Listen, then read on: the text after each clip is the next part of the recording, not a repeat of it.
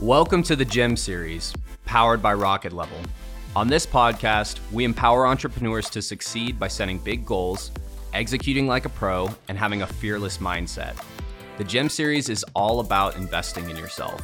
We're here to share the path to getting what you want out of life by sharing the stories of entrepreneurs who have done this themselves, providing thorough research from our team on what careers and habits are yielding the best results, and discussing the mindset it takes to overcome the obstacles that all future entrepreneurs will face. Investing in yourself starts with putting in the work every single day, and this podcast is here to help you do exactly that. My name is Blake Chapman. I'm the Vice President of the Ambassador Program here at Rocket Level, and I am thrilled to be your host for the GEM series. Hello, and welcome to today's GEM series. I am totally thrilled to welcome today's guest, Taylor Loht. Taylor has been killing it in the real estate investment world. He actively shares his knowledge surrounding what the path to building wealth looks like, and is an expert in raising capital. So I'm personally thrilled to have him share a little bit of wisdom and experience on today's episode. Taylor, welcome to the show. How are you doing today, sir? Blake, thanks so much for having me. I'm doing great. You know, I'm wearing a sweater here because it's starting to cool off, and I'm not ready to turn on the heat yet. Not giving up the summer, but I'm right there with you. I killed the AC about a week ago. Been leaving the doors open. Just this is like my thriving season. I love it right now. So for anybody that doesn't know about you, Taylor, would you be open to just sharing a little bit about yourself, a little bit about your background? Sure, absolutely. So a number of years ago now, I graduated from college with a degree in chemical engineering, and got a first big boy job, and was making a little bit of money, nowhere near as much as I wanted to make. And that was the first time that I had really any money. We were fine growing up. It was not that we had nothing. We were fine. But personally, I didn't really have any spending money right when I was a kid. Became an adult, had some, and I was like, well, I don't want to just spend all this. I got my needs taken care of.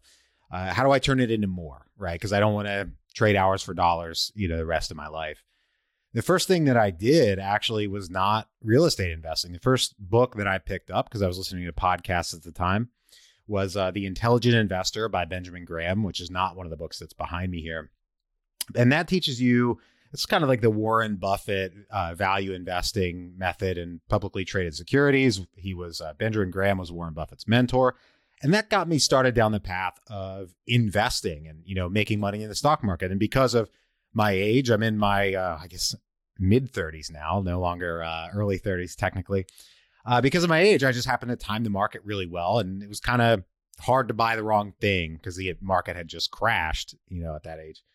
And after doing that for a few years and saving money, put in my retirement accounts, and then I had money left over and just, investing that and living very frugally, because those early years are really important in terms of investing and building wealth. That's the longest time you have to compound your wealth. I was still doing the math and seeing that this is not going to get me where I want to be in the time frame that I want to get there, financially. So I started looking around for other options. How do I earn more money, make more money, build more wealth? Like what's the world of options out there? And to anybody that's gotten into it, there are a lot of ways to make money out in the world. And there are a few that I kind of gravitated to at that time. First one was kind of the standard answer that a lot of people come up against who have undergraduate degrees is, I was going to go get an MBA. So I took the GMAT. I was studying really hard at the time. I was flying around the country every week for my job, which, it was fun. I'm glad that I did it. I don't regret doing that at all. It was a great experience. But I would never want to do that again because it's just an awful way to live. I still don't like flying, even though I was flying all the time. Great time to study for a GMAT test, though. So I took that test and got a pretty good score.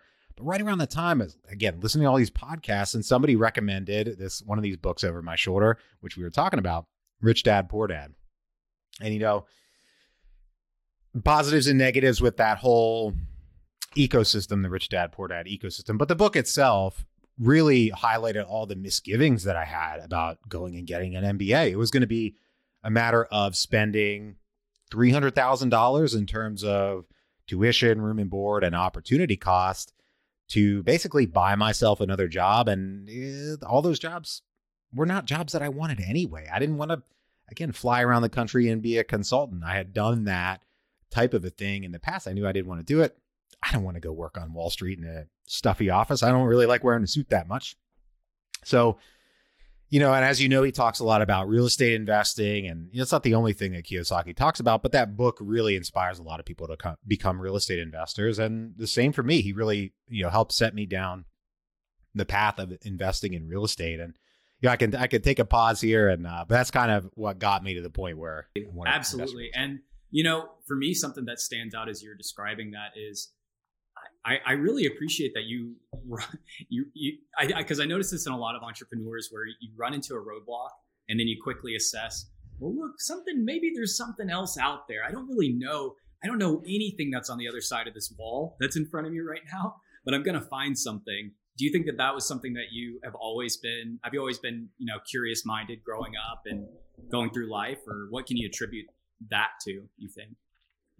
I don't know. That's an interesting question. And, in hindsight, it sounds like this might have happened quickly, but this was over the matter of a couple of years, honestly. I took months to study for that test. I only really wanted to take it one time because I figured if I really study and work hard and focus, I could probably get a decent score the first shot. And I did. It was a long time ago now, though. And then I did. And I don't know. I just kind of took a pause. Like, it wasn't quite enough to get me into like the top 5 schools in the country. If I wanted to get into the top 5, just with my background and my educational background, which I was not, I graduated literally the 50th percentile of my chemical engineering class. I was the middle guy. Now, granted, a top 10 school for that, so I'm kind of proud of that. But I wasn't the top student. I'm not the greatest student. So I figured, well, I don't want to get an MBA at a so-so school that's not going to be a big step up. And if you read around in that area, really kind of the top 5, I'm working off the memory here, but like the top 5 or 6 are really the only ones that make the most sense, and you're going to be in a really good position. If you're in a top 20 MBA, it's a little, maybe. And that's kind of where I figured was maybe a top 10, probably a top 20 position. And that drove me to take a little bit of a step back and kind of reassess which way I was going to go. I mean, there were other things going on at that point in life. I was the job that I had initially, I really hated. I was in a terrible position. Nothing against the people that I was working with. They're great people. They're still there. It's just the wrong fit for me. I also, in that time period, so I hate swimming. I can swim, not very well. And so around that time, my sister decided she was going to do a triathlon. And my sister is kind of the opposite of me. She was a champion swimmer. Now she's well out of college and everything. She has been at a high school for a long time. She still holds records at the high school we went to, and it's been well over a decade since then. She's all super champion swimmer. She decided she was going to do it, and I was like, well, I can barely float, but I kind of want the challenge, so I'm going to do it too. And at that same time, so I was, teaching myself to swim, and it's spoiler, when I did go do the triathlon, I almost drowned, but I made it around. Can I tell you something that's kind of funny is Sure. I'm literally going through the exact same thing right now. I've never been a strong swimmer. I've been giving myself lessons, YouTube, and I just looked up signing up for the Augusta Ironman just because Nice. It's just kind of funny. Ironman. Yeah. Wow. I was like, because I'm like, you know what? I got a big chunk of time. I've done long distance running, a little bit of that. This is going to be a huge challenge. I might need somebody to yank me out of the water, but I might as well give it a shot. So, but no, that's cool. So you pushed yourself through to make that happen. That challenge that was otherwise significantly it was out of your comfort zone. It was an Ironman. No way would I do an Ironman. I forget, is that like a 3-mile swim, something along those lines? Yeah. I had to do a half a mile. It was a sprint triathlon. My sister, coincidentally, so this is just an identical something about how awesome my sister is.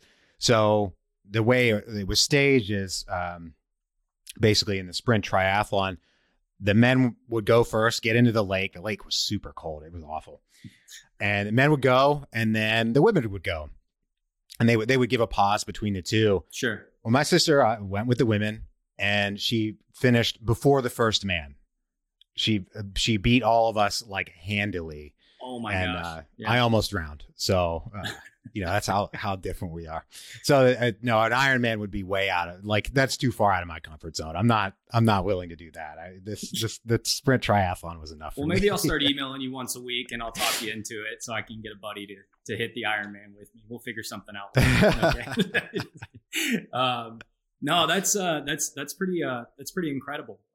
And for you, I mean, I think that's something that I think it's interesting hearing from the perspective when I think of entrepreneurs approaching new challenges. I think it's always interesting whenever folks are like, I just don't know where the drive comes from. I guess sometimes, when you're like, what is pushing me to go out of my comfort zone, almost drown, try something new? What's been your motivation kind of getting it? Because I mean, if you look back at yourself 5-10 years ago, you're probably like a radically different person than you were. I would imagine, in terms of what you're doing on a day-to-day basis. I don't know for sure though. Sure. So the triathlon was, I think that was about 8 years ago that we actually did it. Mm-hmm. So I would say I'm different now. I mean, in some ways, definitely in many ways, I'm still the same. It's hard to be quite that level of self-aware, I guess, or self-analytical, at least for me, because I have a hard time knowing if I'm really, analyzing that. And I think I have a little more inner peace now than I used to. But in the question of what keeps me or anybody, wanting to push forward is, I like having a challenge. I like having something to work on. And especially as an adult, the time that I was least happy in my life was when the only thing that I had going on was a day job that I didn't like. I didn't have anything at the time in my personal life to just work on, kind of for the sake of just working on it. And since then, so after the triathlon, I relocated, moved, and everything. Now I do Brazilian jiu-jitsu. I have a jiu-jitsu book right here. Oh, no way. That's cool. Over this past summer, I got my purple belt. I've been training a long time, and I've had injuries here and there. I broke a couple ribs over the summer, and I'm back now. I'm healed up, but I'm also I haven't told anybody this. My fiance knows a little bit, but we haven't sat down and talked about it.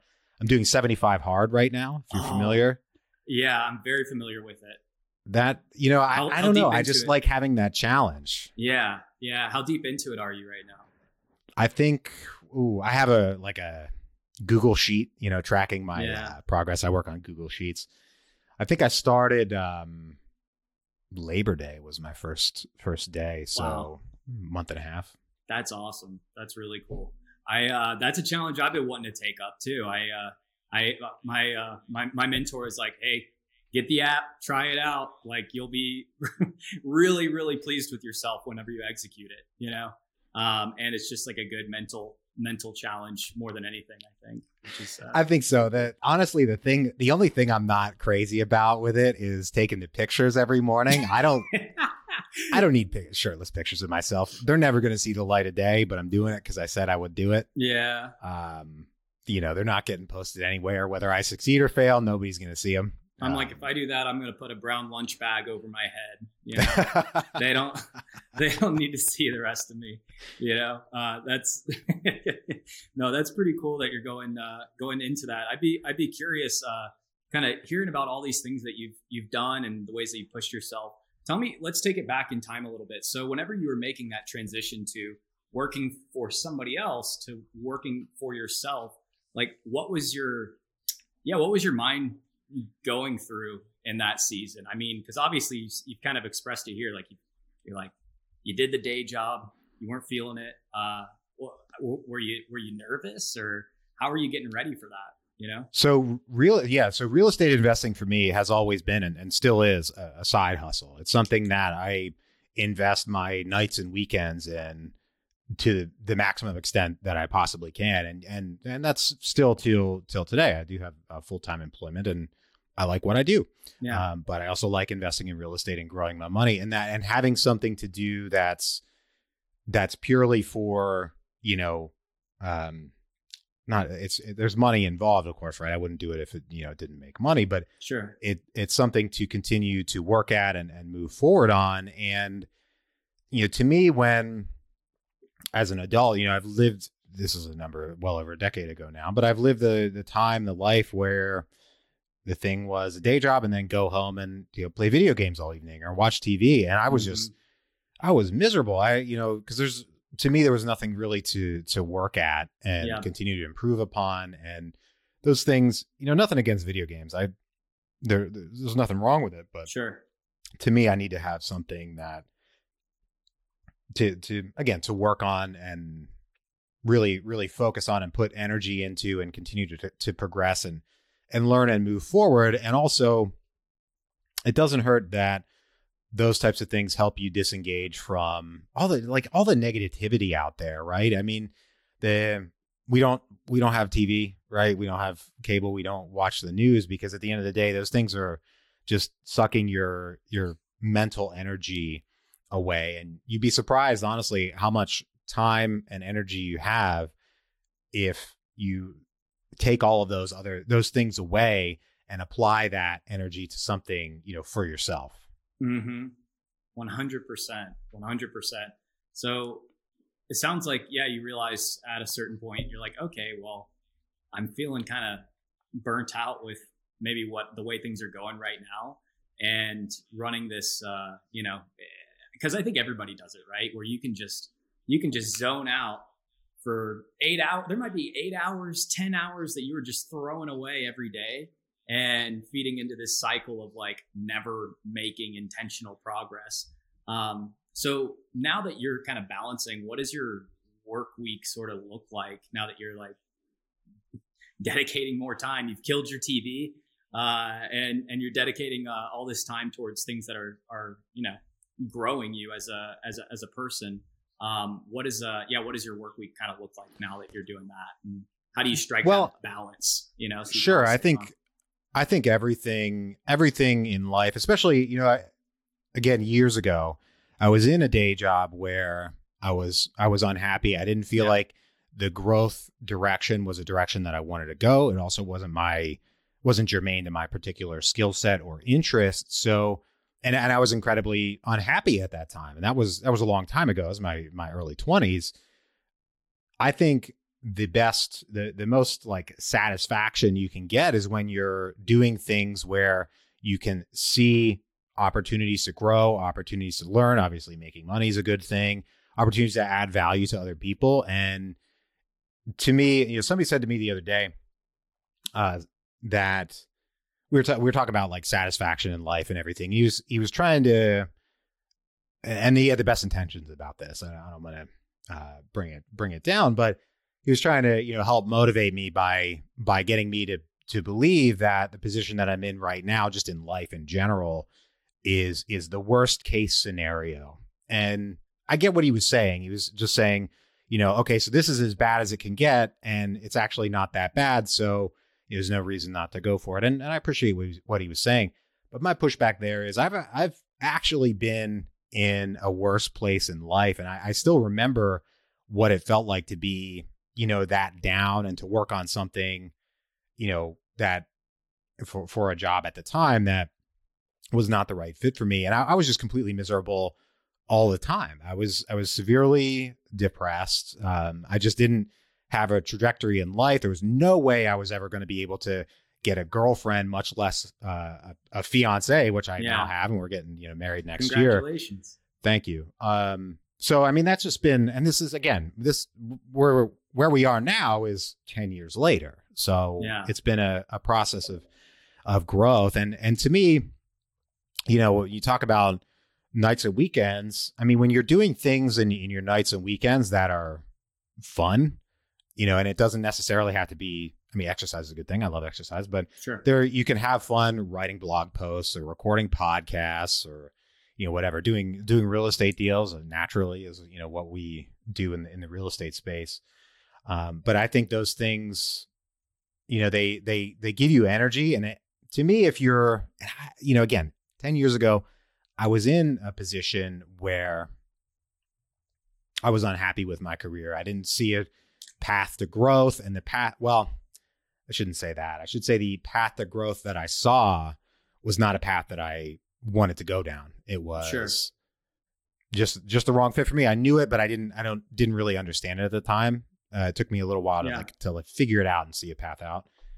And I think that's the worst. I mean, to anybody out there, if you're, listening right now and you're in a position where, you completely hate your job for whatever reason, well, work on that. Work on trying to find something that's better for you to do. That's a better fit for you, because I believe for most people out there, that thing is out there, that is available to you. That doesn't mean it's going to be easy, right? It took me years to figure out what trajectory I wanted to go in, and it took trial and error, if you will. Yeah. But that's life. It really is. It really is. And whenever you were deciding to, I guess, get into, I guess I want to ask a little bit about this too, because I was like, I think that a little bit of wisdom that people would be curious about, because there's tons of people that are like, oh, I want to get into some form of real estate investing, like what you do. I mean, it seems like something that takes some,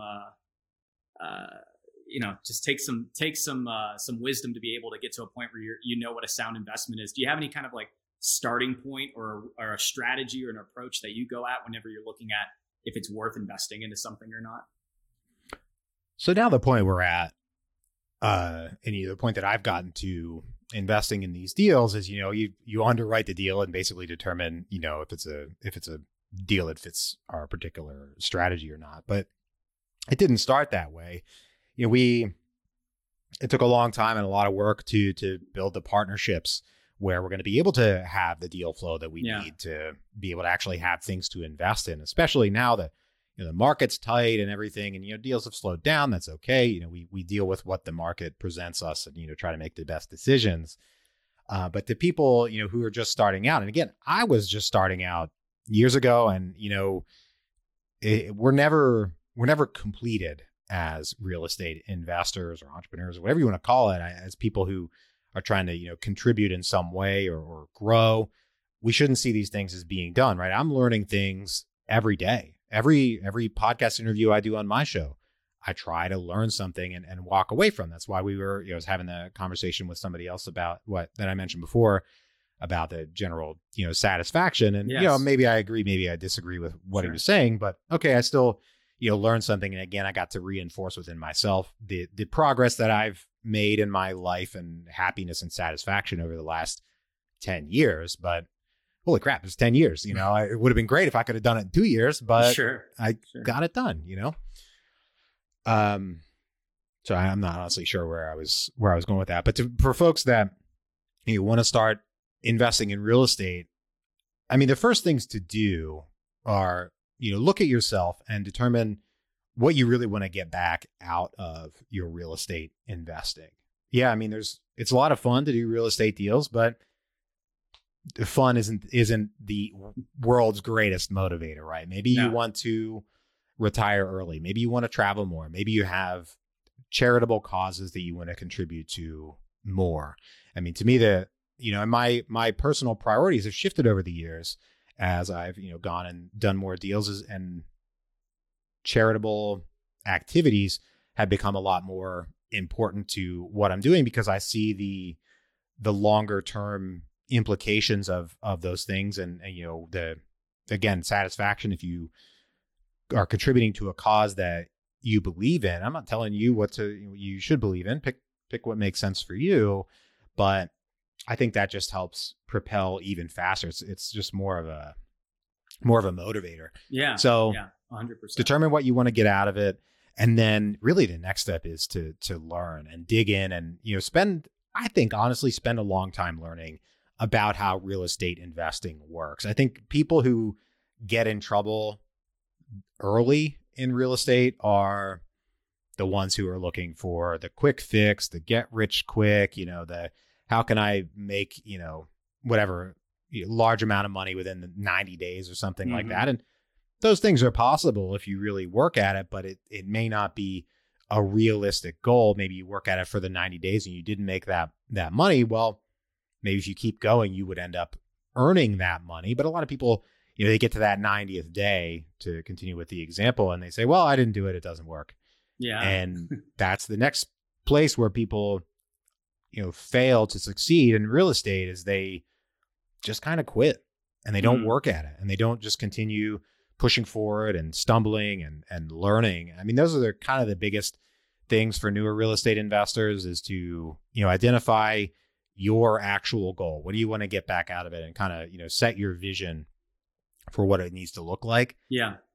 2, learn how real estate investing works, learn about flipping, learn about wholesaling, learn about, burring, learn about raising money, learn about how debt works, everything along those lines. Learn about different asset classes, not just multifamily. I invest in self-storage as well.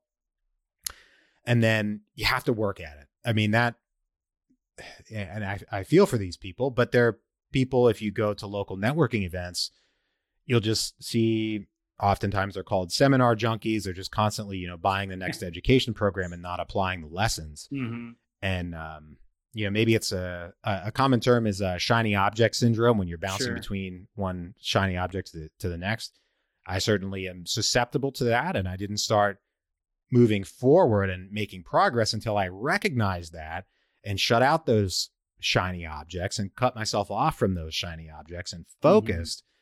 That's how I started, making progress in my real estate investing. So there are so many pitfalls as a beginner, but I think goal setting, education, and taking action are like the 3 core aspects of success and moving forward. I couldn't agree with you more either, Taylor. I mean, because I see it all the time where everybody wants to sign up for this. I actually hadn't heard of the term seminar junkies before, but I really can. That kind of hits the nail on the head, I feel like it's so important to, if somebody's taking the time to share this information with you, maybe apply it, see it to the end, work it, and see what actually happens. How do you, I guess, when it comes to absorbing information now, what's your approach to applying a new method and deciding if it's even worth going down that route in the first place? Whenever you pick up something new or anything like that, how does that, work for you typically?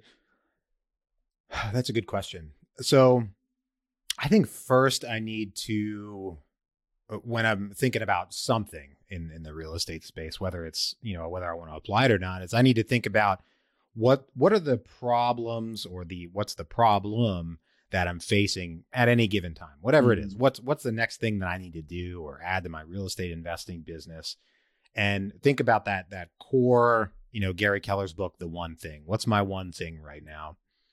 And think about whether this new thing that I'm considering moves me down that path, addresses that one thing or not.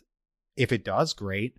But most things don't. The one thing is the one thing. That is the one thing I need to focus on. So, sometimes depending on whatever the thing you're considering happens to be, maybe you just shelve it in your mind and think, okay, maybe I'll, hang on to that for later and reconsider that down the road. Or maybe I'll write it down. Maybe I'll think about it. Maybe I'll just, wad it up and throw it away and move on. It totally depends on the situation. But I think it needs to work in terms of what's my goal and what can I change or what can I add to help meet that goal, rather than finding new things and just trying to apply them. Right. We need to have our sails, all pointing in the same direction. Absolutely. No, that makes, I think that's a great perspective to have. I heard recently priorities should not be, we shouldn't use something to the effect of we shouldn't use the plural form of priority, right? Sure. And, and hone in on exactly what it is that you're trying to execute and make sure that everything is pushing in that similar direction. It's, it's something that I see kind of a term that keeps popping up in regards to like the work that you do is this concept of, passive income. People are extremely curious about passive income. Passive income is kind of interesting too, because it's, obviously, it means that eventually you'll have, income coming to you, but The problem is, I think you get the seminar junkies and people that are maybe expecting that they'll just hit it big one time and they'll be good to go and they can chill out and do whatever they're ultimately wanting to do. How do you define, I guess, when you're talking to people and sharing about this, how do you define passive income and explain that concept to people? Well, if you're speaking in, general terms about, say, real estate investing, I think, we all talk about passive income is great. That's what we want. I've had folks on my podcast, one guy in particular, who said, I think very wisely, that passive income is the wrong term. It sounds great. Of course we love it, but it's much more accurate to call, say, like real estate investing income, residual income, because we had to do work on the front end to get that quote unquote passive income coming in. So it's more residual, because passive income a little bit, kind of makes it sound like something for nothing. Mm-hmm. And that's not how the world works. We need to set up these systems or make these investments, if we're just buying a deal, if there's a passive investor in a deal, okay, maybe you can say that I invested equity and I'm earning passive income from having invested in that deal. But really it's residual from the sense that, okay, maybe you're a doctor. You had to earn that money in the first place to invest it. Now you're just allocating it to a particular strategy that's going to put off, some kind of cash flow. So really, I think residual income is really the best way to think about it. Honestly, it's a lot less appealing than passive income, right? Passive income sounds a lot better. I mean, I'd love to win the lottery. I don't play the lottery. I never will. Yeah. But really the best way to think about it is residual income, because real estate investing is work. It takes work to make money. Again, where people get in trouble in real estate is thinking that they can get something for nothing, and then they maybe go for a quote unquote investment that was really not an opportunity in the first place, just because they were attracted by a particular sales pitch or something like that. So I'd say think about it in terms of residual income. It's a lot less sexy to think about it that way. Sure. But I think that's the more accurate way to think about income from real estate. Totally. So I'd be curious. I know we've been talking a lot about, everything that you've been a part of. If you were to talk about your singular mission right now over the next couple of years, what's the mission that you're on right now, you think? So I have a few missions. So when we talked about the kind of the reason that I mentioned charitable contribution, if you will, is, for me, we were talking before we started recording, my fiance and I have 3 cats, and, honestly, if she had it her way, and we're dog sitting this weekend as well for one of my relatives. So there's going to be a dog here very shortly as well. And then, that's great. So we both, really love animals. She's vegan. I've been vegetarian since 2015. So for me, my particular charitable action is animal shelters. I donate some money to animal shelters, but my goal is to donate an awful lot more money to animal shelters. And I don't publicly say the number because it's a truly ridiculous amount of money. And it's a beyond the stretch goal for me. But to me, that's what's important. I think everybody that I know personally and who I've spoken with who got to the point financially where they could retire and sit on a beach the rest of their lives. Some of them who have done that, well, no, I should rephrase. Every single one of them who have done that, who have retired and gone to sit on a beach and thought, I'm just going to live a life of leisure the rest of my life. Sure. They all get really bored. Yeah. At the minimum, they get bored. At the worst, they get depressed. It's actually worse than when they were, having something to do all the time, and they go back to working in some way. And I think that again gets back to that previous discussion about, dissatisfaction, all that kind of a thing, is like, we need to, in whatever we're doing, I think it's good for us to like seek satisfaction and seek to add value to others in some way, in our own, unique way. Just to bring up my fiance, for example, she teaches at inner city schools, and she gets, fulfillment and also an awful lot of frustration, and that's mostly from the administration, but public school stuff. she gets fulfillment out of, helping these kids, and she really, really genuinely cares about them. And, for folks out there, I think, just think about that for yourselves, and, what makes sense for you. I have, friends in this space whose passion is human trafficking and supporting charities that, either go after human trafficking or help their victims in some way.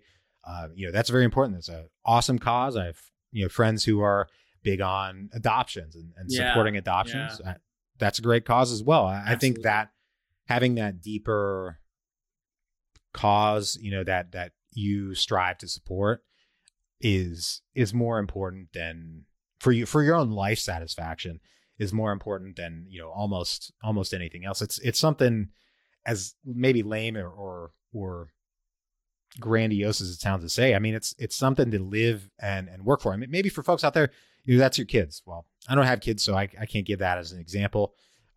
But whatever that means, I think that's the thing to focus on and put some substance behind it. Yeah, and put your money where your mouth is, like that's the thing. I mean, if you have a cause like that you can get behind, I fully agree that it would drive satisfaction in life, just because, I mean, maybe there is somebody that says, hey, once I make $45 million, I'm good. Once I make $2 billion, I will be happy, and that will be wonderful, and I can go to bed.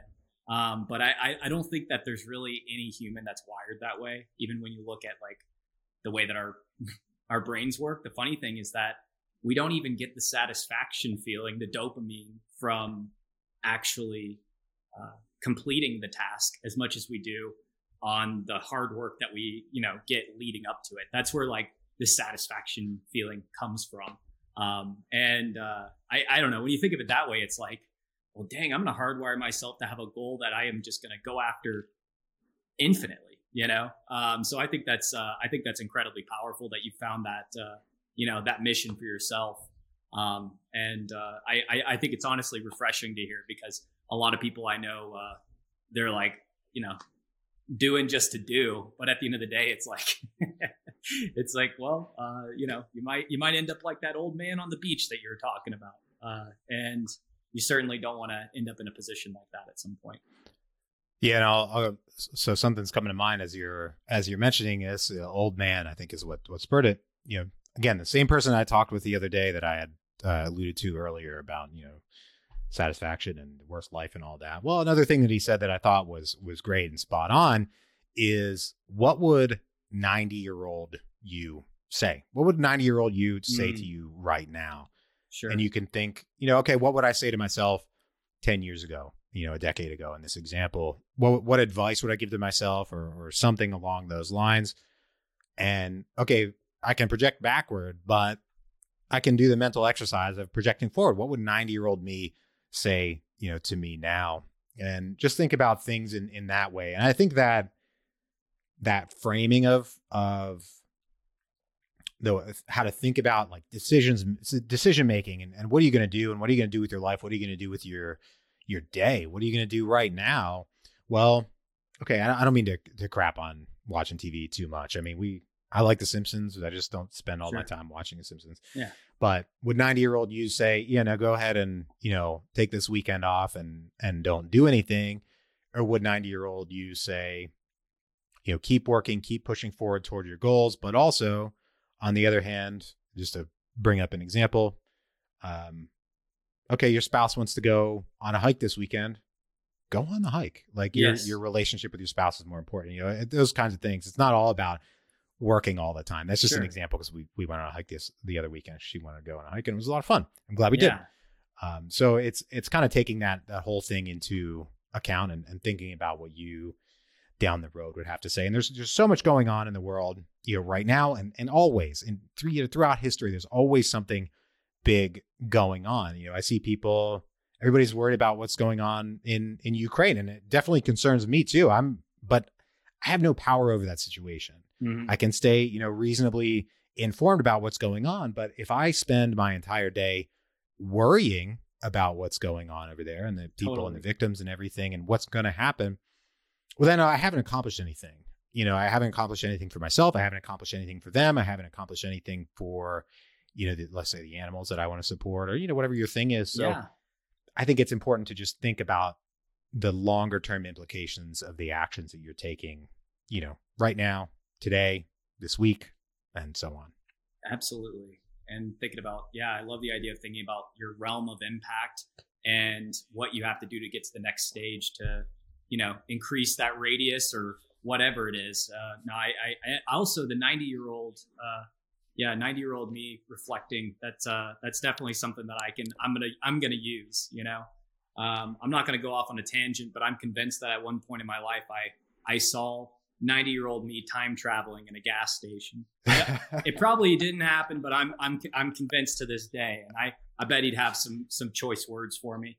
But Taylor, it's been a pleasure, man. Usually, whenever I close out, I like to ask if you were to give one piece of advice to somebody that is going to go down a similar road as you, what would that piece of advice be?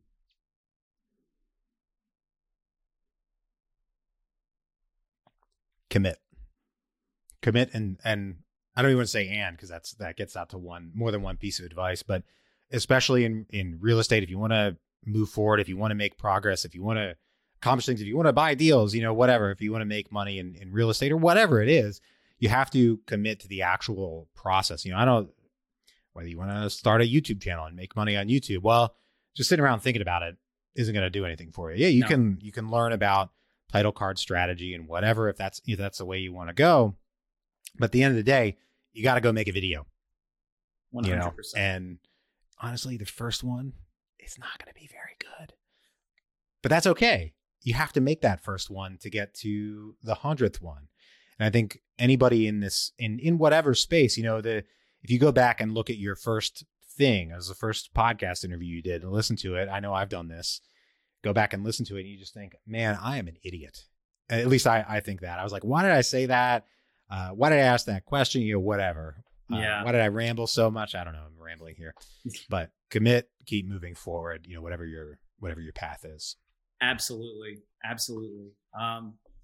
Taylor, thank you so much for coming on. Where can everybody find you and follow you and absorb all this knowledge that you're putting out there?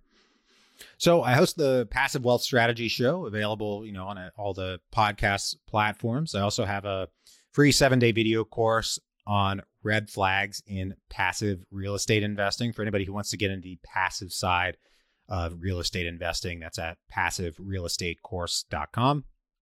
Just me sharing 7 red flags that I've found that cause more deals to go wrong than anything else, I suppose, in my observations. Not everything that could go wrong, but it's probably the 7 most common things that I've come across in my years as a real estate investor. Excellent. All right. Well, hey, it was a pleasure. Thank you again. And everybody, check out Taylor. And this podcast will be coming out soon, Taylor. So looking forward to sharing it all over the place. Hope you have a great rest of your day. And thanks for tuning in, everybody. Thank you for joining us on this episode of the Gem Series, the podcast for anybody dedicated to investing in themselves. If you'd like to see the resources mentioned in this episode, learn more about what we are up to at Rocket Level, or come over and join our team, just click on the links below. Until next time, this is Blake Chapman, and remember to be awesome and do awesome things.